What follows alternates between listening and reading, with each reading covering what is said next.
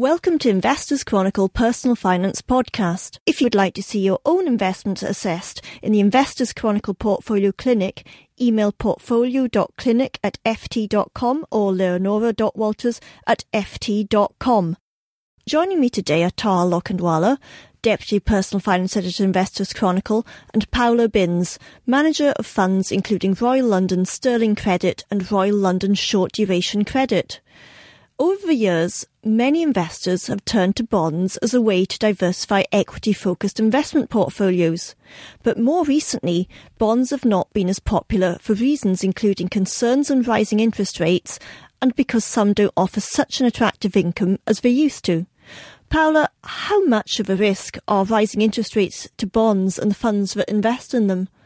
Well, obviously rising interest rates are not good for bonds. Because as interest rates rise, the prices will fall to reflect that in the bond markets. And we've seen big concerns from our end investors. And what they've chosen to do is to buy short duration bonds or bond funds, so bonds that are less sensitive to interest rate rises. And as a way of protecting themselves against interest rates going up. Obviously, when you look at gilts since the financial crisis, they've been trading at very expensive levels. Corporate bonds are priced off gilts, and therefore part of the pricing of a corporate bond reflects that expensive gilt level. So it's not surprising that people are a little bit wary about fixed income. And that picks up on a question I was coming to. Like you said, people have been arguing that it's better to be in short duration bond funds. So, first of all, what's actually meant by a bond fund's duration and why do people think it's important? Duration, when you talk about in bond, is just a sensitivity to interest rates. So the longer the duration of a bond, the more sensitive it is to rises in interest rates. So and price falls. So if you think that interest rates are going up, then you'd want to protect yourself from those moves by buying bonds that are less sensitive to interest rate rises. Okay, so are these people right to have these concerns? I mean, do you think investor concerns in the bond market are overdone? No, because I think that when you look at gilt yields and you compare those with your inflation levels, if you're buying a 10-year gilt at 1.5% and your inflation is projected to run at around 2%, you're obviously locking in a negative real rate of return. Now, with corporate bonds, you can actually get a margin over and above gilts so that at least you're getting a real rate of return. But you have to protect yourself against moves in interest rates, or have to be at least wary of them. And if you look what's happened in the US, for example, we've had 4 rate rises in the US last year. You've got government bond yields that were trading between 2.5% and 3%. And that's a good 1.5% to 2% above where gilts are trading.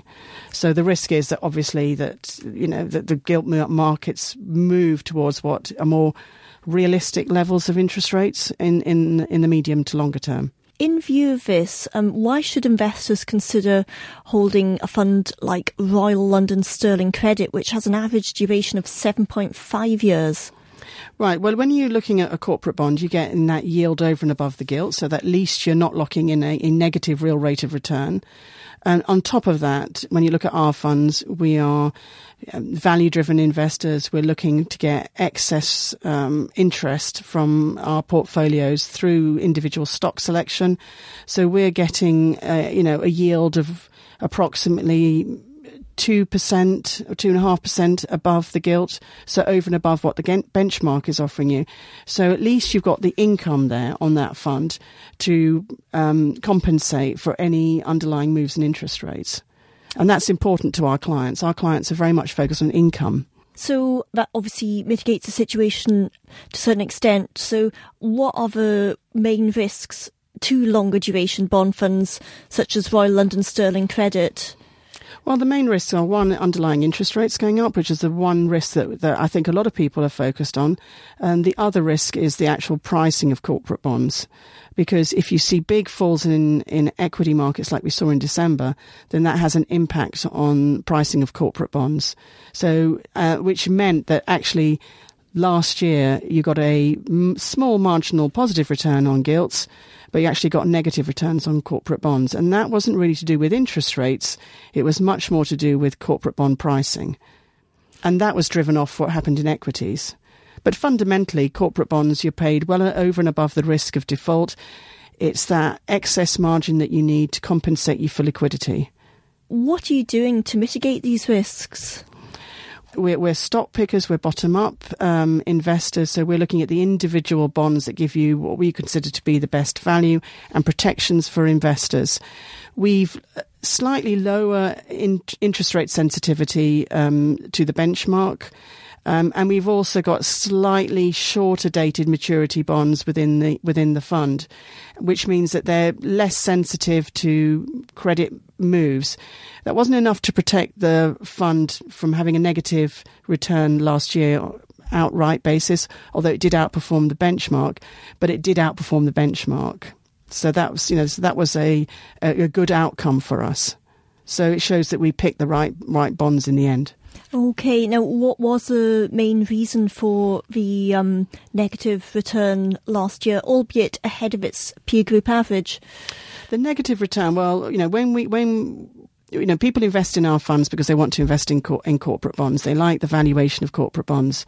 So we are not trying to do asset allocation on the fund. So we're very much it's pretty vanilla. We're just investing in the bonds that we like within the sector that we've been asked to invest in from our clients. And by looking at bonds that offer you excess value, that have what we consider attractive features that protect you on the downside, you're a bond investor. What you're worried about at the end of the day is not just interest rate moves and valuations, it's also default. So, we always joke that bond investors are pretty gloomy lot. Your upside is limited, but your downside is 100%. So what you really want to protect yourself is against default. So we look at bonds with features that really protect you from that sort of downside event. Okay, but how did this contribute to the performance? Well, because you're getting that excess valuation. Because a lot of the time these bonds, tend to be slightly more off the run. They tend to be ignored by other investors. And these are sort of areas that we look at. You can have a borrower, for example, that has a bond that's in a benchmark and also a bond that's not in a benchmark. And some of our competitors will only be able to buy the bond that's in the benchmark. And so we have the flexibility of looking outside the benchmark. Now, because it's not in the benchmark, it may trade at a higher, yield. So we can take advantage of that. So for the same risk, we're going to pick the bond with a better return. And this has given us excess performance over the medium term within our funds. So it's a strategy that's worked. What you give up is a little bit of liquidity. You mentioned that the Royal London Asset Management Fixed Income Team are value investors. So what's your definition of value investing and how do you apply it to bonds? Well, value investing is very much, again, it's bottom up. It's being flexible. It's not being restricted to just, as I mentioned before, just buying in benchmark. It's looking for particular features within a bond that actually protect you. I've talked about the downside of being 100%. So what you're looking for is maybe some sort of security on a bond. So that will really protect your capital. It can be a security on a contract with cash flows. It can be a security on a commercial property. But these sort of features, which we value highly, are not as highly valued as in the market. And what we've been able to do in the past is buy bonds with these characteristics, and very often with for the rating equivalent, trading at a higher interest rate. And so you're just capturing that excess income over the years. Okay, so when you're selecting bonds for your funds, what's your process? Well, we have to look at the underlying business, whether we like actually the underlying business. We look at various factors, whether it's cyclical or non-cyclical. We then, if you're a bond investor, you're a lender to a company without many controls. So what you rely on is it's a large cap company and that the management are going to stay more or less the same and they're going to have the same policy over the years. If you're lending 30 to 40 years, you've got no real insight on that, and that's our view. So you can invest, for example, in BAT as a single A rated company, and then find a year later that actually they've changed their policy and they actually want to be a triple B rated company. And although that doesn't mean default for your bond, it means a big change in that valuation. So what we like, at Royal London is protections against this type of behaviour.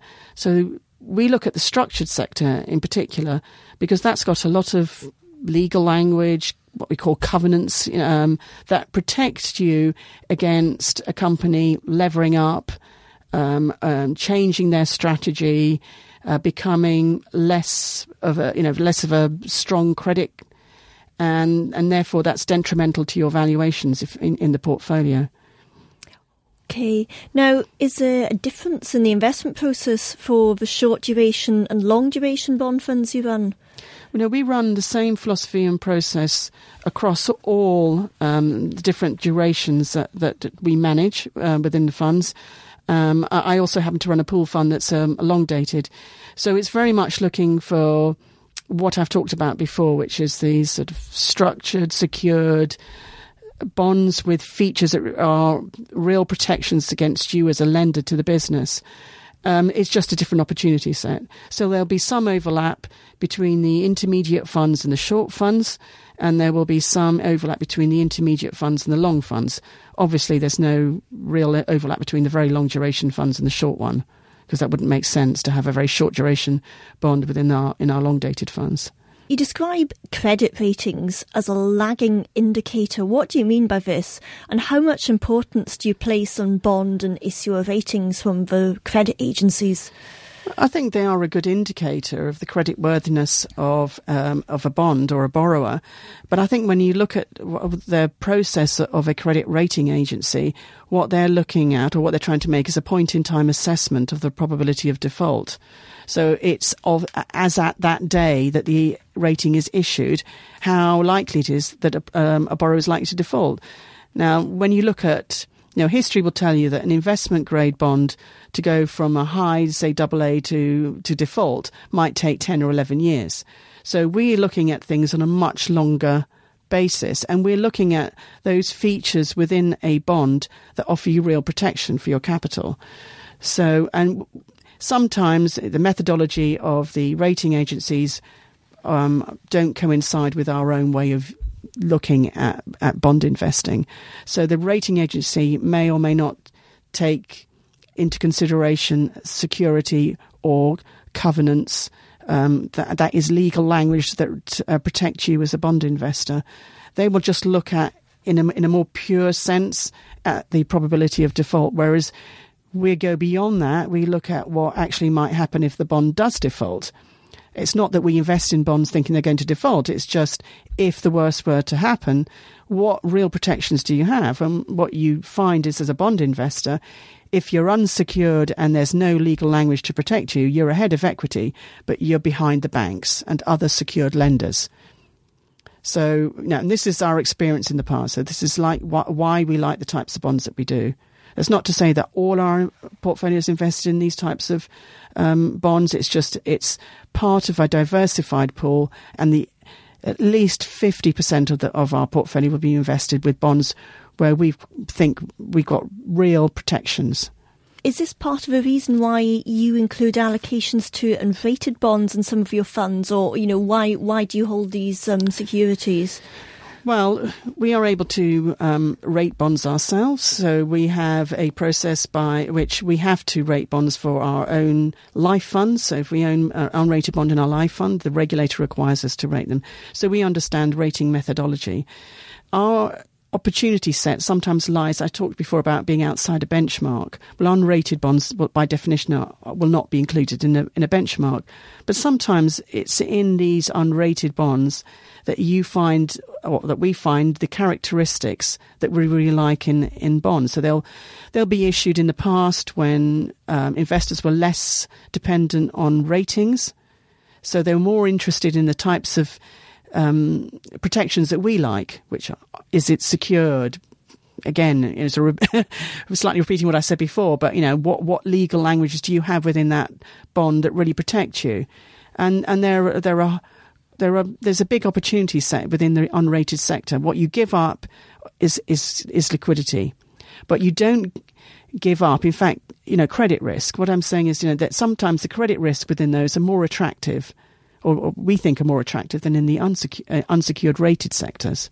I suppose by definition, or certainly the way some people think, is that unrated bonds are riskier than rated bonds. So does having unrated bonds in the funds increase their risk?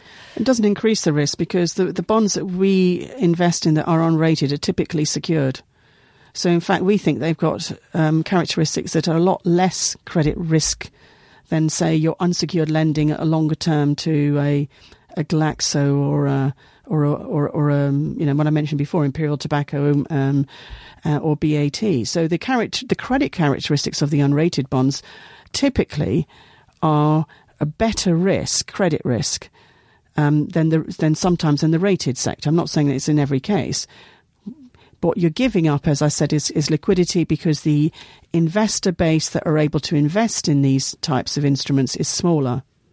So you could argue that there'll be less liquidity. However, what you get to compensate you for that is your excess interest rate or return, the potential that you can get on these bonds. So they trade very cheaply to what we would consider equivalent rated bonds. So, for example, if we rated a unrated bond single A, it typically might give you 50 basis points to 100 basis points over and above an equivalent single A rated bond that's in a benchmark. So it's extracting that value. So what would be some examples of unrated bonds you hold in your funds? Well, we own a lot of investment trusts, for example. They are typically small issue size, so they're very small issue size. They are secured against an investment trust, but oftentimes your capital cover might be 5 or even 10 times your debt outstanding. So you're very well protected. It's hard to imagine a scenario where you could lose money in that instance. When they have had ratings in the past, and because not all of them were issued as unrated bonds, they had typically AAA and AA ratings. They trade at deep discounts to, say, where an equivalent AA or AAA bond would trade in that sort of maturity range. So you're picking up excess value and you're getting a return over and above a similarly rated bond. So for us, these make a lot of sense. There's also another bond that we like to talk about, which is First Hydro. I don't want to go into too much detail, but this is a bond which is partially cash collateralized, but is unrated, or is issued as an unrated bond. It's now subsequently been taken over by GDF Suez. But these are sort of bonds that you buy that what I would call that you can buy and sleep easily at night, not have to worry. What you might have to worry, but this is where we're challenged from our clients, is they say, well, what if you have to sell those bonds? How are you going to find liquidity for those bonds if you have an outflow? But what we find is, because they are attractively priced, that actually selling and finding buyers for these bonds hasn't proven to be a difficulty in the past. We've been talking about bonds, but the fixed income market or debt market is actually very wide. So do you only invest in bonds, or do you look at any other types of securities in this wide universe? No, we look at corporate bonds. I mean, because it's very much the mandate that our clients are giving us. So that's we don't invest in equity in the corporate bond portfolios. We sometimes invest in gilts. And the reason we invest in gilts is just for liquidity management within the funds. So if you were trading in very stressed markets where you thought you might have outflows, I think that's a reason to own government bonds. But otherwise, it's pretty much invested in corporate bonds. Okay, and in what areas of the corporate bond market at the moment are you finding the best opportunities? Well, the new issue market is quite interesting at the moment. We had a big fall in stock markets, which had an impact on credit pricing, which is why we had negative returns in corporate bond funds. So you've seen some new issues, actually primarily coming from other currencies, which have been very interesting. So InBev did a deal yesterday, which came very cheaply. You had BNP do an issue in dollars in January, again priced very cheaply. And if we buy non-sterling denominated bonds, we always hedge the currency. Just add that. But we've got Housing Association coming this morning. Clarion, it's well rated, sort of best in class. That's coming at an attractive price, about 1.5% above gilts for a 10-year. Looks good value. So the opportunity at the moment is coming within the new issues, but the way we structure our portfolio is very much, as I mentioned before, just the focus on having at least 50% in the secured sectors. So, for example, that Clarion would be a secured bond within social housing. Okay. Now, are there any types of bond issue or any particular areas you're avoiding at the moment? We tend to avoid, as a matter of course, the sort of cyclical sectors, industrial sectors, particularly at the very long end. It's not that we don't own any, but we're very wary of the, as I mentioned before, because of the lack of controls that you have when you're lending for a very long term, to have too much exposure to the sort of cyclical parts of the market, like, consumers, retailers, tobacco is actually a sector that we've been underweight. We're also underweight the supranational sector, but that's very much on valuation because for valuation reasons, because they trade very expensively. Thank you, Paula. A really interesting insight into the bond market and the Royal London Sterling Credit and short duration credit funds. Putting an investment strategy into practice can incur a number of complications and a lot of work. So if you tried to implement two strategies together, it would create a whole raft of further complications. But that is exactly what one investor Taha recently met is trying to do. Taha, who is this? And what investment strategies is he pursuing? Hi, Leonora. So I met Simon Edelston, who works for Artemis and manages the Midwin International Investment Trust. I suppose the slightly interesting thing about this investment trust is it's definitely a global equity growth trust. So he's very much trying to buying stocks, watching them grow, and trying to kind of improve investors' capital. But he does this with capital protection as well. So he's very much driven on making sure that in a bear market, the fund also outperforms the index and peers and doesn't lose as much or tries to lose as little as possible. And how he does this is by being really, really strict on valuation. So when a stock meets a trigger point on valuation, and now Mr. Edelston only sees downside risk, he sells that stock. And then the problem with that is that sometimes you end up selling out of stocks that continue to run. So therefore you have to give up this growth to make sure that you're protected on the downside. Okay, now Simon Edelston had a particularly difficult problem 2 years ago. What was this? This was Amazon and Facebook as well, so some kind of big US tech names. Mr. Edelston sold out of Amazon in the middle of 2017. Now, if there were any shareholders of Amazon listening, they would be kind of putting their head in their hands if they'd done something like that. So by the time I spoke to Mr. Edelston, which was towards the end of last year, Amazon had gone up 110% since he'd sold out. Facebook, which he sold around the same time, had gone up between 30 and 40%. So you look at things like that and you realise how much it's going to leave you behind the rest of the market if you sell out of stocks too early. So compared to Scottish Mortgage, which is famously a big backer of Amazon, this fund has now, despite being in the same sector, very much underperformed Scottish Mortgage because it sold out of Amazon so early. But that is because of this kind of strict valuation rule. Mr. Edelston said Amazon reached this valuation point where he thought now there was only downside risk and he had to mitigate that, so he sold out. So where's he invested the money instead? He's backing the Japanese automation sector, which is very, very specific and niche. And it worked quite well in 2017. They had a good year. Didn't work that well last year.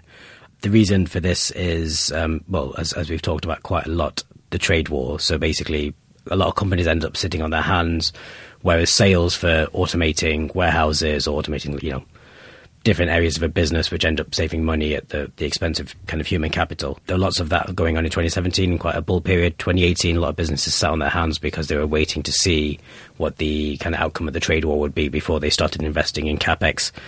The flip side of that is he thinks a trade war in the long term will actually benefit automation strategies. And the reason being is that as companies start dealing with more expensive international trade, another 15% if you have to import goods into the US, the way you would do that is removing human cost and automating. So therefore, he thinks there's a long-term trajectory for automation that would benefit, and the Japanese sector is a world leader in that, he says.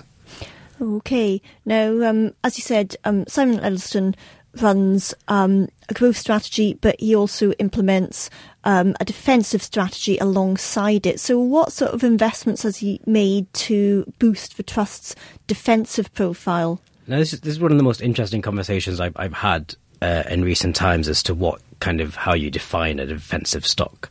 The first part is that he thinks the traditional defensive stocks that we kind of know and love in the UK, your Unilevers and stuff like that, he thinks they're not as defensive as people think because following some research that they have either done or studied shows that what consumers drop first, and when economic times get tough and income starts to fall, it generally isn't the high-end products that we now know. So he says a defensive stock would be something like a broadband provider, because as you enter recession, broadband cost does not fall, but broadband is now an essential product. So therefore, these companies are well, they're very good to withstand economic downfalls. Whereas food, and kind of particularly expensive food, is very high on the list to be replaced. So especially now you have supermarkets that have branded replacements. So you think of, Colgate toothpaste, for example, a premium, the kind of semi-premium toothpaste brand, that would then be replaced by a cheaper product. So therefore, it isn't as defensive as people think. But what the interesting thing that he does class as a defensive is actually Apple. Now, Apple, considering what we talked about earlier, which being a tech stock, he thinks is now a consumer staple stock. And the reason being is that Apple technology, particularly the people who subscribe to the Apple idea and incorporate Apple in their lives in every single aspect, they will never replace it. And even in a difficult economic environment, Apple products, particularly the subscription, things like Apple Music and the kind of other areas they're moving into, makes this a very defensive stock. Interesting, especially given the results we've seen from Apple earlier this week as well. Okay, now this is maybe a slightly unusual approach and some unusual views, but is it working? How's Midwind International Investment Trust performing? It is working. So it's one thing I would say before kind of talking about Midwind's results is that Mr. Edelson only took over in 2014, so the period between then and now hasn't really seen a very big bear market in which to test the defensive characteristics. But the logic he talks about and speaks about more widely in the interview in the magazine kind of gives you some idea how that will work. But in terms of the growth strategy, it's outperformed the peer average, it's outperformed the index.